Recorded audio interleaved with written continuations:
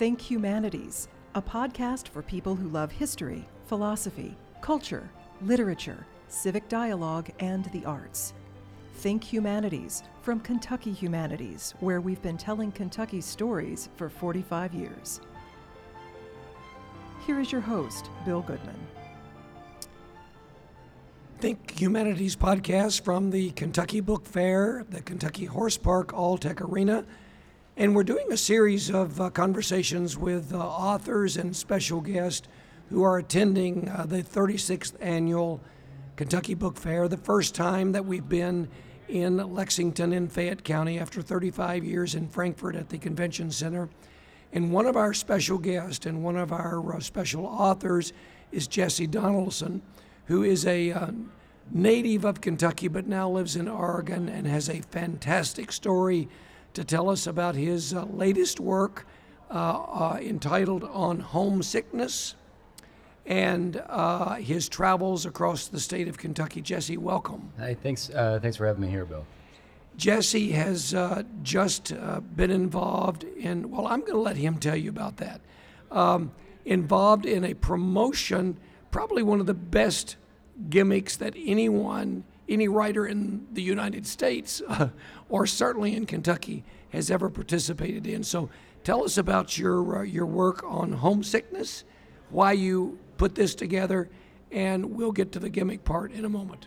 Yeah, so the book itself on homesickness is, I had left Kentucky and really wanted to leave Kentucky at 18 years old and traveled to New York and Ohio and Costa Rica and Iowa and Texas, and found myself all of a sudden living in Portland, Oregon, and in my 30s.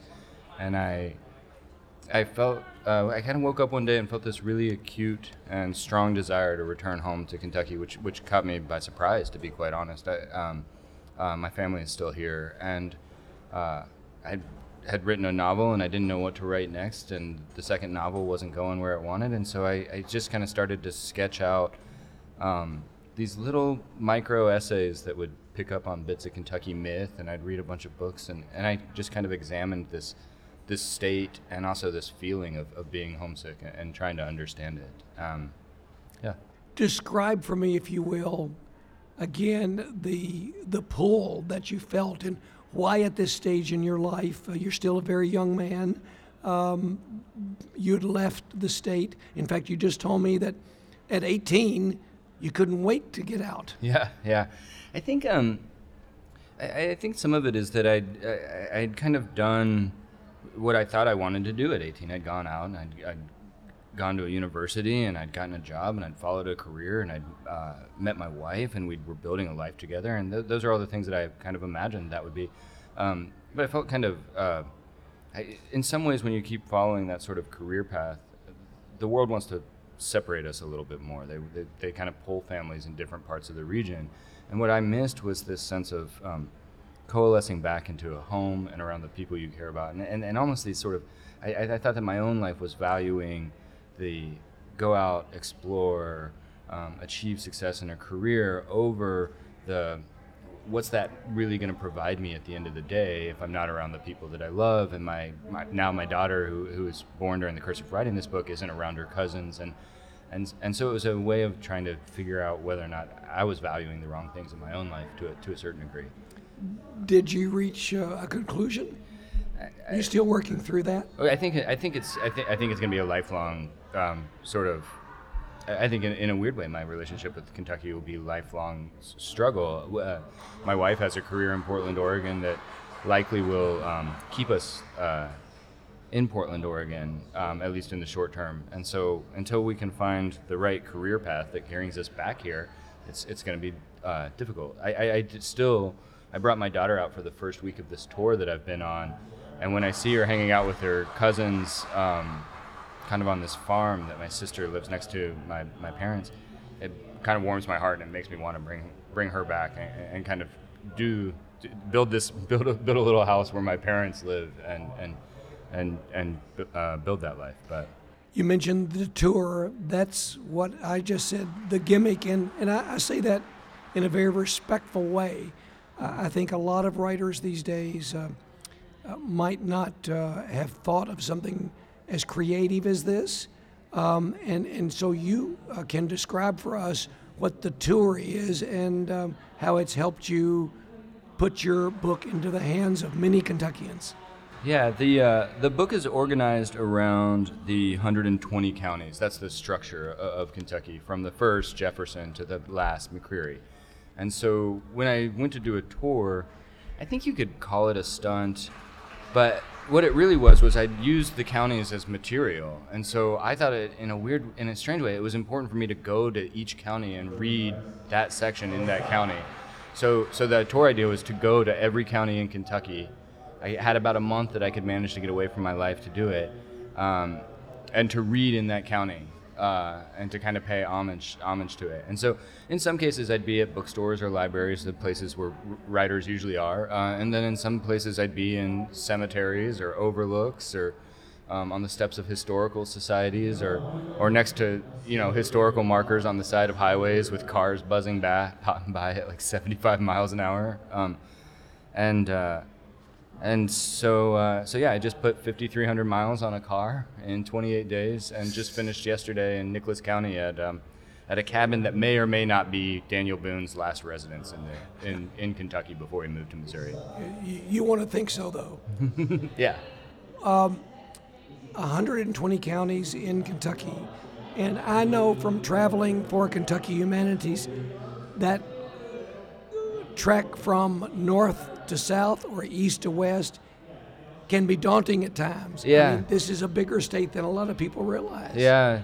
The one rule I set out for, I had my publisher help me plan the tour, and the one rule I said was just don't make me go east-west across the state in a couple days. And then I broke that rule because I had the chance to go out to spend some time at Heinemann Settlement School, where James Still lays to rest, and this canon of Kentucky literature, and Rebecca Gale Howe, a poet, and Crystal Wilkinson were running at the writers' retreat. And I had contacted Rebecca, and I said, hey, what's going, I'm trying to figure out something to do in Knott County. And she was like, come out for the writers' retreat. And so I came out that day.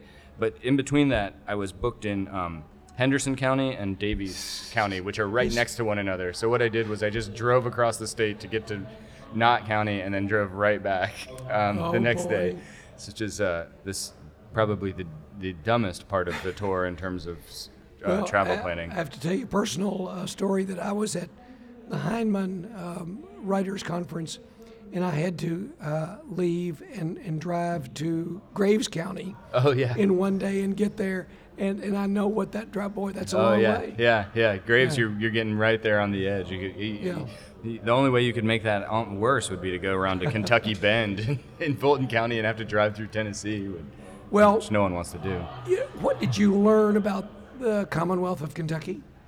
The best part of the trip, I didn't know what to expect from the trip. I was worried, in a weird way, actually, was worried people would think it was a stunt, because for me, the intent was really true to the book, which is I'd used this place as material, and so there was something about the intent was actually pretty pure to say, like, I've used this land in a way, I should go pay homage to it, even if I'm just reading to a cow on the side of the road. But what I found was really surprising is that people showed up at a lot of these events. Like, I read to people in cemeteries, I read to people at overlooks, I would say that I was going to a historical society, and they'd email me the day before and they're like, we're ready for you, and I hadn't told them they just had seen it on my website or whatever, and then they would show up. You posted on social media and your website too? I tried to, so social media, I have conflicted feelings about social media, but with this tour I don't, because basically the book isn't necessarily advocating. It's really an address to my wife, trying to convince her to move to Kentucky, but it's not a Kentucky advocacy book. But the tour very much was like a Kentucky advocacy tour, which is to try and highlight some of the most wonderful things that I could come across in each county in the state. So, bookstores, beautiful places, great sort of historical stories that kind of you might not know, and then often people. So I would, in McGoffin County, a lady who is an ex-librarian gave me her poem, a printout of her poem, and read her poem while I was doing a reading. I mean, there were all sorts of really there were all sorts of really warm and I think really touching and meaningful moments to me, meeting complete strangers who I got to know and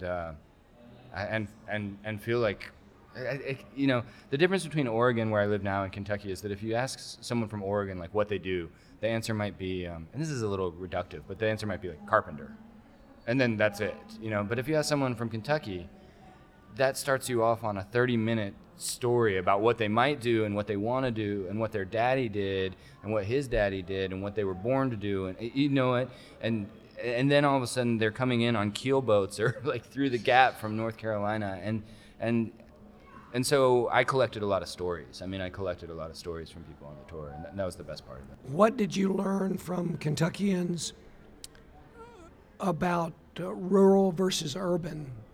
And I can take that a step further and ask about haves and have-nots, because you were in, I'm sure, some urban and rural areas, which possibly were quite wealthy in their accumulative, whether it's money or property. Yeah. I'm sure you were in some of the poorest counties in the United States. Right, yeah. Which we have in Kentucky. Right.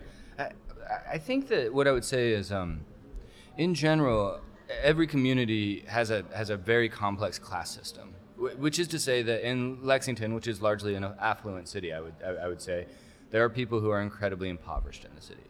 And in Owsley County, for example, which is one of the poorest counties in the nation, there are people who have money. We have a complex class structure in small communities. And so when people kind of, obviously there's a lot of work that needs to be done in some of the poor counties and advocacy that needs to be done to figure out how to not only generate income, but keep income in those communities and not have it leach out. It's basically the equivalent of eating at a restaurant where someone who lives and works there cooks the food, as opposed to eating at an Arby's where 10 cents on the dollar is what stays in Kentucky, and 90 cents on the dollar goes out of Kentucky and goes out of that community. So that's the practical advocacy side of it. The other side, though, is in Jackson. I read in Egypt, Kentucky, and I read in a cemetery. What county is that? That's Jackson County. Jackson County. So I read in Egypt, Kentucky, because of the place name, and how it was named is in the book. And so I read at the gravestone of Samuel Amix, who is a Tennessean who named it that because he thought he was so remote and away from the world that he was in Egypt. You might as well call it Egypt. There's a Mummies, Kentucky, really nearby. His great-great-granddaughter and her daughter showed up at the reading in the cemetery. So they're 5 and 6 generations back. I believe that's right. And one was an occupational therapist, and one was a social worker, and they were in this very small, tiny town, which is to say, I think that the biggest thing about rural versus urban is to remember that rural communities have a complex class structure, and there obviously is a lot of work to be done to try to generate economies that work for rural Kentucky. But even in those communities, there's plenty of people that work what you would almost call white-collar or educated jobs as well. And not to forget that. And one thing that I ran into a lot of magistrates and councilmen and mayors and judge executives throughout the tour, because they're all advocating for their place in a lot of ways.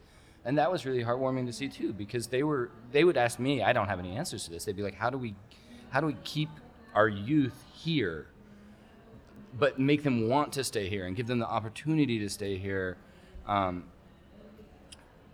Not that they're stuck there, but that they want to be there, and how do we generate a community where they want to stay and thrive? I don't necessarily have the answer to that. I think it goes back to some of those economies that I talked about. But as an example, let me ask you, where did you go in Muhlenberg County? Well, in Muhlenberg, I read on the side of the road in front of the Paradise fossil plant, but that might be because I'm a little bit of an environmentalist, to be quite honest. And so did you go into mix Greenville? Of John Prine. Yeah, and so I went through Greenville, yeah. So there's an example of a small town in Kentucky that is so proud of their square and their downtown area that everybody is sort of pulled together. A lot of what they've done without any government assistance. Yeah. They have applied for loans. Yep. They've raised funds. Yeah. And they have a beautiful downtown. And what I try to tell people, that if you're on the Western Kentucky Parkway, take just a moment and drive to Greenville Yeah. and see what a small town can do. Yeah, there's towns like this. I mean, it's larger, but Paducah has totally turned itself around. Princeton, Kentucky, down in Caldwell County is an amazing small town. There were some grants, I think, that I've gathered.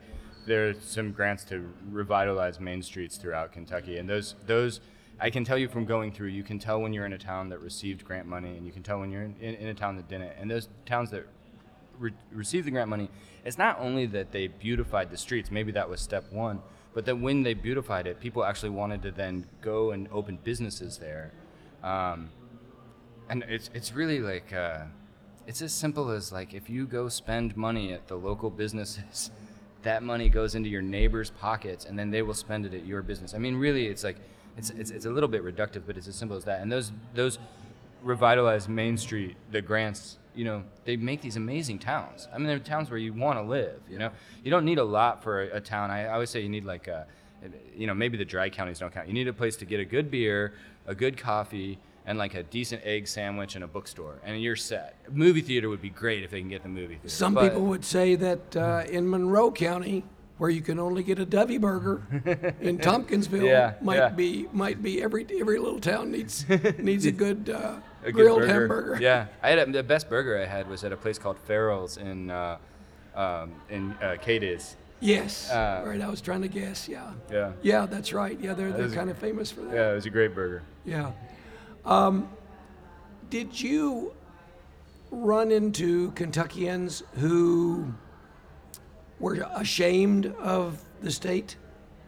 Not really. I ran into people who had left their hometowns when they heard about the tour and told me that when I'd be going back to that county or that hometown, that it had really changed since they grew up there, and largely in relation to problems with drugs and opioids, and they would be like, "You don't want to go there." But then when I would go to those places, I didn't run into that at all. I did see people that were grappling with difficult issues in their communities, but for the most part, the people I ran into were very proud of where they were from, and if anything, they were concerned about how to preserve what pride they had in it. They weren't like seeing it through rose-colored glasses either. I mean, they would talk very glowingly and proud about their part of the state, their county. Kentuckians are funny. One guy was like, I'm pretty recent to Magoffin County. My family only moved here 90 years ago. He's like, I'm new. Yeah.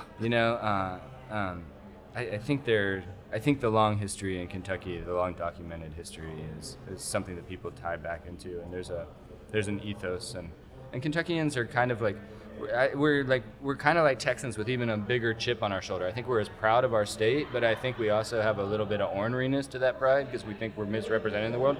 So Kentuckians, they're not only afraid they will sing the praises of Kentucky, and if you badmouth it, they kind of might throw a middle finger in the air at you as well, is what I like to say. A little ornery, so.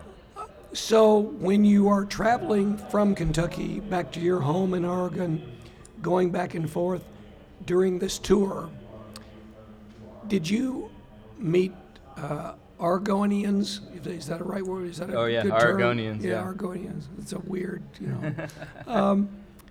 Did you meet people who question your sanity, number one? Or number two, like a lot of citizens of the United States, when you say, I'm from Kentucky, and this is a few years ago, but they might glance down to see if you had shoes on, or they're going to make fun of whatever. And once they visit here, once they come here and meet the people and see the landscape and feel the place, they change their minds. Yeah, But do you meet a lot of people who still question who we are and what we are? I don't know. I think that certainly a certain stereotype sometimes exists of Kentuckian, barefoot and Mountain Dew guzzling. But I say it's barefoot and Ale-8 guzzling, and then maybe you're getting it right. But the real truth is, for the most part, no. I think Kentucky actually has a larger mythos around it in the world. I think people know this. People know this tiny state. They have associations with it. Those associations might be thoroughbred racing. They might be Kentucky basketball. They might be mountains and coal. They might be like they've seen Harlan County documentary. They might know like the Ohio River area. They might have driven through and seen how just like stunningly beautiful the state is across the board. Or, I sometimes joke, but like I taught for a long time in Houston, and I taught a number of international students who were in the States for the first time. When they found out I was from Kentucky, they said Kentucky Fried Chicken. Which is to say that they knew of Kentucky, right? And their relation might be Kentucky Fried Chicken, but they knew it was a place. I don't know. Not to denigrate Indiana, but I don't know that it has the same sort of thing where people are just like have a relation to Indiana. So actually, I think if anything, there's a curiosity about why Kentucky has almost a larger scope in the larger world than maybe what its physical size is, And I think that has a lot to say too about the rich literary history that we talk about with great writers that are right outside this wall at the Kentucky Book Fair. Yourself now that are so involved. Bell Hooks, who's one of the greatest contemporary literary and feminist critics, is sitting pretty much right next to Wendell Berry, who's probably our greatest thinker. And then all around them are amazing writers. I don't know. I'm sitting next to Fenton Johnson, who wrote one of the best memoirs that I've ever read, Geography of the Heart. It's just a heart. It's a book that I buy whenever I see it and hand to people and say, please read this book. It's humbling, isn't it, Jesse? Yeah. It is. It's amazing to even be included in it. Yeah. Well, I'm going to ask you to conclude our podcast from the Kentucky Book Fair. I'm a native of Barron County. And I'm going to ask you, because I'm a little tender with the voice box right now, to read the passage from Barron County. All right. And we'll close it out that way. I hope there's no curse words in here. Barron County, established in 1799. At some level, it is the soil of a place that haunts, the elemental. Wendell Berry asked himself, why should I love one place so much more than any other? What could be the meaning or use of such love? I don't know that he's ever answered those questions, but he followed them back to the bluegrass. When we can't rationalize feelings, we submit to intuition.